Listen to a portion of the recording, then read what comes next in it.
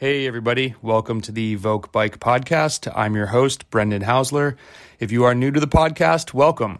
These short 8 to 15 minute podcasts cover a wide range of topics to help you get faster. Whether you're looking to win a national championship, finish Leadville, crush Tulsa Tough, get on a Gravel Worlds podium, or simply drop your friends. If we've never met, I'm the co-founder and president of Evoke Bike. I've been coaching athletes since 2010, and I've trained with Power for over 150,000 miles. I've also won 3 Masters National Championships, but I'm mostly proud of my nearly 100 Pro 1 podiums simply because it shows my consistency in the game and my hunger to get better for not only myself, but the Evoke community, which includes you. If you enjoy these podcasts, please leave us a review on Apple or follow and download the episodes from Spotify. And if you want to take your support to the next level, please click the support link at the bottom of this podcast, where your donation will help us pay for everything that helps to keep this free podcast going. Now to the show. What's up, man? How's it going? Good. How you doing? Pretty good. Pretty good. What is it? Bienvenido. You're in Spain right now? Yeah. It's buenas noches, bon dia. Are you in Girona? Yeah. Sweet. Dude, appreciate you doing this. Your podcast gets referenced often by myself or other people. And so I was like, man, I got to see if he'll just sit down and chat and something maybe, I got a few questions, but something more just like casual. I think a lot of athletes similar to what we talked to before, just like, so what's this guy doing over in Spain? Like, you've had some crazy results and we see you on TV, and it's awesome, man. Just want to sort of check in and appreciate you sitting down to do this. Yeah. Chipping away. Sort of a different program this year. Last year I was mostly on like the classic squad of Belgian style racing. So this year, all of February was in Spain. So it's just a different style of racing. It's been going pretty well for me. So yeah, tell me about that. So it looked like I was looking on Pro Cycling Stats to try and get like a snapshot of this year overall. It seemed like 20 race days. You had the huge result in Ruta del Sol. You want to talk about that a little bit? Yeah, it's a cool race. We came off three back-to-back one days and then had a day off and then went straight into that. So it was kind of interesting to see how the fatigue was, but yeah, it's just one of those days where we kind of knew there was the potential for the GC teams to roll the dice with how much climbing was coming. So yeah, it was kind of one of those things where they all kind of looked at each other and, are you going to pull? Are you going to pull? And so it was like an hour in or 2 hours in, we had 15 minutes. And so it was like, okay, this is going to work. So then it was trying to put into practice all the stuff we talk about of aero, carbs, just kind of saving energy. And then at the end, there was like quite a sizable climb into the final. So 2 things near and dear to my heart, aero and carbs. Tell me more. What are when you think about that, what do you think about? So you're talking about in the break. Is it as simple as being aero and eat a lot of carbs, or what does Stephen Bassett think of when you think of that? Yeah, one of the things that's been interesting to me this year, because I've been able to get in a lot more breakaways, is the Euros really like to ride chain gang style. So they like to do like through, over, and slow back. And it's not very effective because you're spending half of your pull side by side. So you're pulling twice as much as you need to. So pretty much every break I've gotten into, I'm just immediately like, one line, just kind of yelling. And this time everybody was pretty on board. So that was nice. When you have 9 guys riding single file, you're not pulling that much. Mm-hmm. So that's usually step one is 4 to 10 minutes into the break. It's try and get everyone to do that. And have a language barriers. Rate. Language barriers. Yeah, I mean, this was a heavily Belgian break, I think. So, but yeah, that's kind of to do on my agenda, is try and learn to communicate this in a couple languages, because it's pretty important and it seems to not always get through. It's pretty smart. I've tried to learn small bits of Dutch or Flemish, and has not gone well. So I wish you the best of luck with that. Yeah. Carbs getting some more shine from Vanderpool and his stem. You are on the 120 gang per hour. Is that correct? Yeah. Yeah. And then I think that day probably 150 until the last hour, just because you kind of knew that you had to bank it a little bit. And especially just with so many races back to back, it's just some of it is trying to maximize performance on the day, and some of it's trying to minimize the hole for later. So I'm probably more on the 100 grams an hour, just across the board, almost any ride, and then 120 to 150 in the more heated race situations at this point. So with that race being in like mid-February, and when you're mentioning like you had a bunch of 1 days, a rest day, and so the fatigue management was a big piece to that. Are you guys doing anything maybe in training camps, in January to specifically think forward of like, hey, we got this block. There's going to, it's going to be day 5 and we're still going to go race, but it's just going to be the start of this stage race. Like, does fatigue management come into the training preparation at all months before, or is it so early in the year that it's like, we can't do too much because we don't want to be too fit too soon, if I'm saying that all correctly? Yeah. Yeah. So I think we tried to, with me and my coach, we tried to take a more macro view of the situation, and basically just didn't want to go in overcooked on having done a million intervals. So yeah. I mean, the whole 3 months leading into it, I tried to, as much as possible, like back off the structure, and still a couple days a week, I was still doing my normal stuff. But in general, I tried to make it a lot more rides where I was just riding around, just zone 2, no structure. And I think that, physically gave me somewhere to go up once I started racing. I wasn't already kind of maxing out. And then it also just kept me mentally fresher. And so, yeah, just generally the big thing I thought was I need more volume and less structure leading into the season. Do you know off the top of so did you ride more, do you think, in like December, January, February than previously? Yeah, I don't know the exact numbers, but yeah, probably, maybe 10 hours a month more, 15 hours a month more, just general riding. And then my numbers are always a bit low because I don't really do rest day rides. So, but yeah, more volume in general. So you doing just full day off the bike? Yeah, and in Europe and at races, I'll do a rest day ride if that's what the team's doing. But if I'm left to my own devices, I think it's better just mentally. It refreshes me, and then also with so many gooch issues over the years, it's just something I started doing. Dude, I think it's important to rest the tank in between. Yes, we have a very casual podcast I do with my buddy Josh, and Dad's actually like, "Can I?" Screw it, I'm just gonna say it. And I was like, "Man, that getting a break is amazing." Like if I get off the bike on Sunday, and how you get off and you're like, "Man, it's one of those days where you can't wait to get out of your bib shorts." And then I get to Monday morning, I'm like, "Yeah, I'm kind of banged up down there." Tuesday comes, just that day of no saddle time is amazing. Like just skin gets way more, whatever the term is in dermatology, like recovered. And that's interesting to hear. So I think that's smart. I think it's great. I'm not a big recovery day guy. It takes too much time. I kind of like not riding. And then I get to the afternoon, I'm like, oh, I really want to ride. I can't wait to ride tomorrow. And I actually get to go ride. I don't have to like piddle around. So what has been, I'm just curious if like any new foods over there in Spain that you've been diving into. Have you spent this long of time in Spain before? Yeah, I think last year was probably a 4-month block and then a 3-month block, which will be pretty similar this year. So anything new exciting to the palate? Nothing too crazy. It's just been your basic, a lot of veg and pasta and just pretty standard.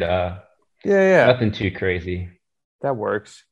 What is it like when, so you go over and were you in, so the first race, Valenciana, what's kind of Hmm. your role there? Because you had, if people go back and look at, what's the website? Pro Cycling Stats. Those are some tough races. Season's just starting. How you got? I think you had like a lot of like 100th places. Are you working for someone there? Are you just getting in the groove going? And one thing I'm always curious about this with like professional athletes, because I know Joey goes to his first race here in the US. It's an amateur race. We know everybody. If people sometimes aren't killing right away, they get real like, oh my God, is my training screwed up? Did I do something wrong? Did I not do enough base? Do I not do enough intensity? How do you, when you come in as a pro, and maybe it's just a super hard race, I don't really know that race, but the level 2 pro, but you get 100th. How does that sit? How do you does that bother you at all? Or are you just like, hey, I was working for a teammate and I did my job and that's why you get 100? It's hard to tell from a result sheet if we don't see the race. What's that like in the beginning of the season for you? Yeah, so it's always a little discouraging, but I think for me had pretty clearly some heat and fluid issues because just the first hot races of the year always get me. So it's like I could kind of fall back on. I know the first day or two in the heat is always going to be a struggle for me. So then it's like talk to the coach, did a little bit more sodium in the diet, and then it was pretty quick. It's nice when there's an issue that you can see and you can correct, in the next 12 hours. So Mm-hmm. I struggled the first 2 days and then was working for our sprinter the next few days. And yeah, I mean, that race is an insanely high level. So Mm-hmm. yeah, pretty much if it ends on a climb and I don't go for results there. So, but it was a good one to gain fitness in a big week. Yeah. Which is, we talked in the first podcast, the difference between American racing and racing in Europe. I mean, I guess while you're not a pure climber, if somebody in the US thought of Stephen Bassett, they're thinking of you crushing the final climb at Joe Martin. You crushed, what other climb was it out west with when you were the first internet? You had amazing W. Like Yeah. Oak Glen. Yeah. you're pretty speedy uphill, but is that just that ranks here in the US as opposed to being over there with the big boys? Yeah, just the climbing speed is pretty outrageous. So, you know, I see yeah, some of the numbers and I'm like, oh my God. yeah, it's really it's just beyond my capacity to climb, a 10-minute climb at how they do it. So, Mm-hmm. so I basically need to get out front early and try and survive it that way by kind of blunting it by being in the breakaway. What do you think you've made the most gains with aero wise this year? Because I know some of our chatter back and forth on IG has just been aero based and frame. Any micro things you've picked up that have changed? Yeah, I actually worked with a friend of mine, Chris Morlock. He always does my chain waxing, etc. And we kind of tweaked my position to just build it around the kind of 90-degree elbow bent on the hoods. That position, because I always felt like I'm really good in that position, but we wanted to make it so I could hold it more consistently.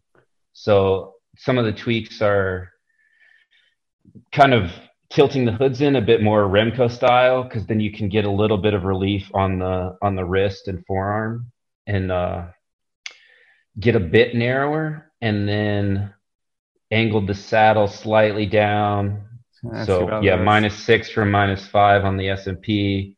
So it wasn't anything crazy, but then the thing that really changed was I started training in that position quite a bit, just 5-minute block, 10-minute block. Here, I a lot of times do it between towns, so it's not another interval. I'm riding to the next town and I'll hold as aero position as I can. So it's one of those things where you do it, in your garage, and it looks great for 30 seconds, but you're trying to hold it consistently for a long time. It's challenging. So that's really interesting that you tell me this. So for myself and for others listening, the most aero is when your elbow is making 90 degrees. Is that correct in what you're saying? Yeah, definitely. I try to think about it as like getting as many cylinders horizontal as possible. So your torso horizontal.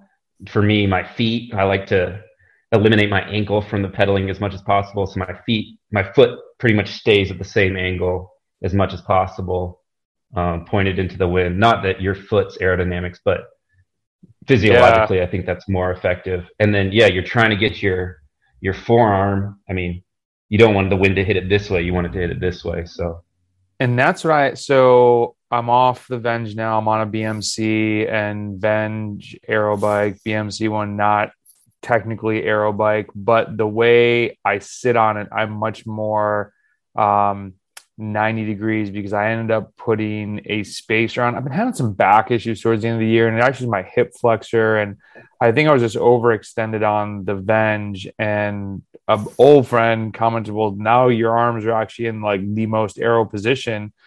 And I actually think with this spacer, I liken it to how you now see people on a TT bike with the big riser bars. They look more upright than they do 5 years ago, but that's technically more aero. And so I'm actually curious now how that will affect, in a positive way, me riding in breakaways. But the thing I noticed, I went and did 3 TTs this past weekend at the local state TT, and I'm not used to my arms like this. I was like, whoa, the fatigue hit very quickly. And so because I had the spacer, the drops aren't as far down. So I was kind of having to do like hoods, drops. I was riding on the road bike. And so it's interesting to hear you say that. Do you do anything off the bike besides riding town to town, like planks, or is any like good, maybe muscular exercise to get stronger that way? Because I guess it would be, I mean, it is, I'm trying to think of what felt fatigue more. If it was more like my forearm or my bicep, like, Yeah. I do the rower quite a bit, which I think is approximately right, but I don't know exactly. No, so are you rowing? Are you doing this in Spain? Do it on the bike a lot. Are you doing that in Spain too? No. I cut the rower out in Spain, but at home, twice a week, 20 minutes. Rowing twice a week. Okay, I'm putting that in the notes here. Tell us about this. So the SMP one, people are going to hear you say 1 degree. Do you think 1 degree made that much of a difference for you? And was that in how you can obviously sit on it, but how did that affect the aeroness, do you think? Like 1 degree seems very small, but obviously small changes on a bike can make huge effect. Yeah, I think it was more of a comfort thing that, we've set up the bike in the stand a lot of times for, riding how you would normally ride. And it's just a slightly different position, more aggressive hip angle. And it seemed to match, my pelvic angle and support that and encourage me for me, it's like I want to be as far back on that saddle to kind of get up on the scoop and push my hips forward. So it seemed to encourage me to scoop back and really get the hips rocked forward into a more aggressive position. So have you ever nudged up on that nose? Because I tried that a couple times this weekend, and it was like I found this weird spot where I was like, oh, this is weird. I could like kind of sit on this. And then I was really over the pedal spin while I was just like crushing at the end of the TT. It's not something that I could sustain, obviously, but so you're just going all the way back and then rotating. So it's almost the opposite of most. On a traditional saddle, you're trying to get aero, you sit up on the tip. On this, I'm trying to maximize glute power by scooting back, and then I'm also trying to maximize the reach of the bike because I'm already on a 61 with a 140. So I can't really get much more length out of the bike. So I'm trying to generate some length that way. Interesting. And then chain waxing, you mentioned this guy does your chain waxing. Is that new to you this year, or is that just an improvement in the wax? Because in our Discord, which actually you need to get in the Discord, man. People talk about like Stephen Bassett stuff all the time. Chain waxing, I can't get on board with, but people love it. What are you so gung ho about it for? Yeah, for me, it's definitely, it's not an everyday thing. It's a thing I'll do for key events. Usually basically just nationals because it's pretty time intensive to do correctly. It's a multi-day, stripping it down to, mineral oil, then an ultrasonic cleaner, then wax, then some other stuff. So I kind of outsourced that to my friend Chris, and he takes care of it for me. But it's pretty significant gains, and it seems like some of the World Tour teams are starting to do it. I know Wanty does it for the classics. So it's starting to come around. I wouldn't be surprised if teams like Ineos are doing it, every day of a Grand Tour. It is definitely labor intensive. I don't know if I'd really recommend it all the time. Yeah, some people like working on their bikes and they love it. And they definitely didn't know me because like, oh, you just get 3 chains, you just rotate them every 200 miles, and it's this. I'm like, so I'm rotating my chain every 2 rides. Is basically what you're telling me. Yeah. And I'm like, it's just I don't know. I hate working on my bike. Yeah. What's coming up? What's next for you? How long are you over there for? I'm over here basically until the start of June. So provisionally, I'll do Tour of Sicily, probably more in a support role. It's pretty climby race, and then Dunkirk, probably again support for the sprinters, and then Trobro, which is like a mixed terrain, super hard gravel, semi-classic thing, and then Tour of Norway, which is a pretty climby race. How does your training change if you're supporting a climber or if you're supporting a sprinter, or is it just going super fit, ready to ride your ass off?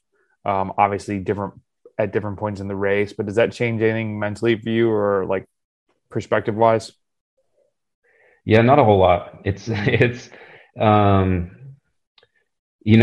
always funny to me when you see like these the leaders on maybe like a French World Tour team, and they've got like a handwritten schedule of their whole year. But we don't really work that far out. So you might have, 3 or 4 weeks to know your schedule in advance. So just being generally fit, and then, with kind of my goals of being always ready to go on a breakaway, and hopefully we find another one that sticks. Just being generally prepared is kind of the thing. I don't do anything it's not like I see the race profile. I'm like, okay, I'm going to go do 4 15-minute climbs because that's what the race has. It's more just general. There's not enough time to get too crazy. No, I think that, and I think even, and I can't remember if we were talking about this, but I think, okay, if you're an amateur listening to this and it's like, they're like, well, I have nationals, we'll just say nationals is going to be in Virginia this year. I'm excited to see what the course is going to be like. Cat 1 nationals. But, there might be, as you're saying, a 15-minute climb, but what if people start attacking 10 minutes from the climb? And what if, people don't go super hard over the climb? You're not going to go hard over the climb by yourself. Like it's a bike race. You don't really know what's going to happen. You have to be fit for a lot of different things. And I think specificity for an event to some extent, but the event can be very surprising, and you just need to be generally kind of good at everything if you want to actually win. So I think it's great to hear you say that, because I don't know, I think specificity sometimes gets overhyped, and it's like, well, how are you going to be specific if you don't know what's really going to happen? So then nationals here must be a big target for you when you get back. Mm-hmm. Yeah, for sure. And how long will you be in the US for? Does that just kind of play it by ear as you're saying, you might have like 3 weeks notice and I'll figure out what the schedule is from there? No, we kind of traditionally have a bit of a break in racing. So basically I come home, have 3 or 4 weeks, race nationals, have another probably 3 weeks at home. I'll take a full week reset and then build up a little bit and then back at it. Well, so do you know what back at it will be? Will you guys be back in Europe? Yeah. That's pretty much as I know. It's back in Europe.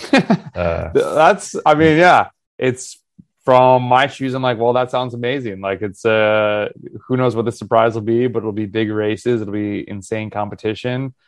Can you strike fear in any of us back here of any like Cat 1 Pro Conti races that are going to be around that you might be showing your face at, like Carter County again, or I think there's the potential to do the Carter City, Omnium, Roan Grown, hopefully, just depending on how I come off of Norway. if I'm cracked a little bit and need a bit of a break. Mm. But hopefully I'll do that. We'll just see. But that would probably be the only real one. I wish I could do more local racing. I really enjoy it. What do you like so much about it? Um, I just like racing bikes, you know. Yeah. I've thought about this a lot. Like I think I really am like a lifetime bike racer. I've been doing it since I was 9 or 10, and probably it's funny to me. So many of the guys on the team are like, "Oh, I would never do a bike race once I retire." Like that's no, I enjoy racing bikes. You know, I like taking apart the puzzle and chasing what works. So at local races, you can maybe do a little bit. You can be there's a little more room for error, so it kind of gives you some places to try different things. So that's good for me, and I just yeah, I like racing. That's what I was curious. It was just whether it was maybe like a nostalgic thing because that's, you come up racing in the US and it's good to go back. I mean, I was putting out all these gravel racers put out these calendars and I was seeing people post pictures on Instagram like, oh, it's kind of cool. I like that. Like you say, these guys, French guys have their schedule right. I'm like, man, I got to make one of those this year. And so I put down, we have in upstate New York, the club is actually 250 members, give or take. And G Tour is their training series. It's a road race every Tuesday night. And so on my schedule, I put the G Tour race down and people were like, dude, are you coming to G Tour in August? I'm like, yeah, I'm coming back to my parents. I'm going to bring my bike. Like just, you know, yeah, I'm super stoked to go race with guys that I started racing with 13 years ago, didn't know what the hell was going on. And I still think back to some of those courses and races. And yeah, I mean, it's just fun to go do. Do most people not race once they retire from being pro? Like I hear different podcasts or it sometimes seems like people hang up the pro thing and then they insinuate that like they shouldn't go back and race amateur stuff. Whereas I think myself, I love when people come back and race, or like that's the one thing that I thought was cool about gravel. I don't really do it that much anymore, but like you get to go race Ted King and Ian Boswell and people who have done crazy, insane races. I would love if more people just showed up at Carter County. It's like, yo, that guy's here. Oh crap. What do you think that is? Is it just they're tired of doing it, or do people talk about that at all? Yeah, I think a lot of people get tired of the travel for sure, and Mm. just being away from home, and they wanna put down roots. But then yeah, you see a lot of it is kind of short lived. Not exact. Yeah, there's some Tom Brady's out there that have a 6 week retirement. That's pretty common. Where yeah, I think I don't know. I like to put it as like people just like to talk shit in parking lots, and there's definitely a community aspect to like there. I mean, there's a reason people stay in the sport their whole life, you know. Yeah. Oh man, it's the parking lot pre-post, nothing beats it. Man, this is, I don't want to take up too much of your time. It's nighttime over there. I appreciate you checking in. Any other things to share with the folks that you've been thinking about in cycling or challenges that you've been encountering over there, or any last parting words? Yeah, one of the things I've been trying to focus on is like I think I go quickly to galaxy brain with my training, you know. I try, I want to do this, and this. And so one of the things that I've really tried to focus on is like, okay, we're going to pick three things that we're working on, you know. This year it was more volume, mountain biking, and aerodynamics. So that's a much more achievable scope when you're trying to pick things. And cycling is so big that you can spider web out in all these directions. But it's like if you're spending, one day every 3 months on your TT bike, that's not enough to get you better at TTs.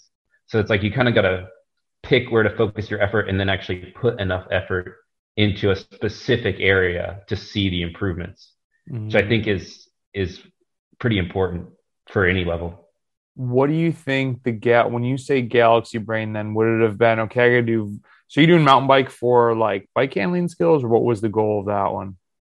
Yeah, bike handling. I actually think it's pretty important just for the ability to stay in race mindset I mean, it's not a perfect simulation, but I mean, I can ride a road bike for 5 hours and not pay attention for 4 hours and 55 minutes of it. Mm-hmm. Where I think that was one of my goals, was to be able to stay focused for several hours straight. And the mountain biking did that for me. So you boiled it down to volume, mountain biking for the race, mindset, and then aerodynamics. What would the Galaxy brain be? Like, what's a good, like when you first, okay, what are all these other things that you might want to improve on, but that just came second tier, and maybe those get focused on later once you get better at these? Yeah, like, for me, I always want to mess with the equipment. So I was like, oh, well, obviously I've got speed plates now. I need to get the shoes drilled for 4-bolt, but that's going to take a couple days. That's going to take time. So stuff like that you keep in the back pocket, but you kick it down the road a little bit to focus on more important things. 3 millimeters of stack height on my shoe isn't necessarily going to win me a race, but a couple extra days of volume or whatever. What did you think of, just a few lines, so I don't know the answer to this question. What do you think of the Niels van der Poel mega training? Because when you say volume, that's the first thing that comes to mind, is his little, not manifesto, but whatever you want to call it. Yeah, that's really interesting. It definitely was going around the team. It was getting shared on the group chat, and we were all kind of going through it. But yeah, it seemed like, I was just so impressed by his commitment to whatever he was doing. So his thing happened to be that he did huge volume and then a huge volume of intensity after that. But yeah, I think we were talking about, like, I'm just as impressed by Ashton Lambie doing this like tiny volume, huge intensity training block where he's doing it on the smart trainer. So he doesn't even have to wind up the speed. He can just throw it in erg mode at 500 watts and he doesn't have the wind up. So, either way, to me, it's like, I just love people doing weird stuff. I love the Graham Obree, approach. So I think in road cycling, it's less of an option to be that focused on certain things, because Niels van der Poel, I was looking at the specifics of the event. It's like a 10-minute-ish event. So if you wanted to train to produce maximum power for 10 minutes, your training would be quite a bit different than what you would do to be a good bike racer. Mm-hmm. So it's not like it directly applies, but I really was impressed by the confidence to do it that way. That was, and I like that he even thought or talked through some of like the things that he thought might not work, like the monotony of it, or the sort of the soft skills, being able to have the 5-2 schedule so that he could go see other people like a normal human being on the weekends. And if anyone hasn't read that, just Google how to skate, SKATE. Yes, we're talking about skating with Niels van der Poel, or maybe it's Nils, Nils, but however you pronounce that. Yeah. So I think it's NILS. Yeah. I'll be interested to see. I wouldn't be surprised if he if he decides he wants to be a bike racer. Do you know how old he is? I think he was younger than I thought. He was like 24, 25, I think. Okay. Maybe 26. All right. Hey man, this was awesome. I appreciate you shedding some light into your brain of cycling, and hopefully we cross paths. I will most likely be at Carter if you're there. But I'll try and link up with you when you get back. If we can go for a ride. There's been some amazing, that'd be great, blowing rock rides, and I'm trying to think how far you are. I think maybe like 40 minutes from me. So either I'll come to you, you come to New Roads. We'll figure something out. It'd be great to cross paths and I love it. Ride with the legend Stephen Bassett. Good luck. Good luck at the next races, man. Yeah, thank you. Looking forward to it. All right, man. I'll talk to you later. Catch you later. Bye.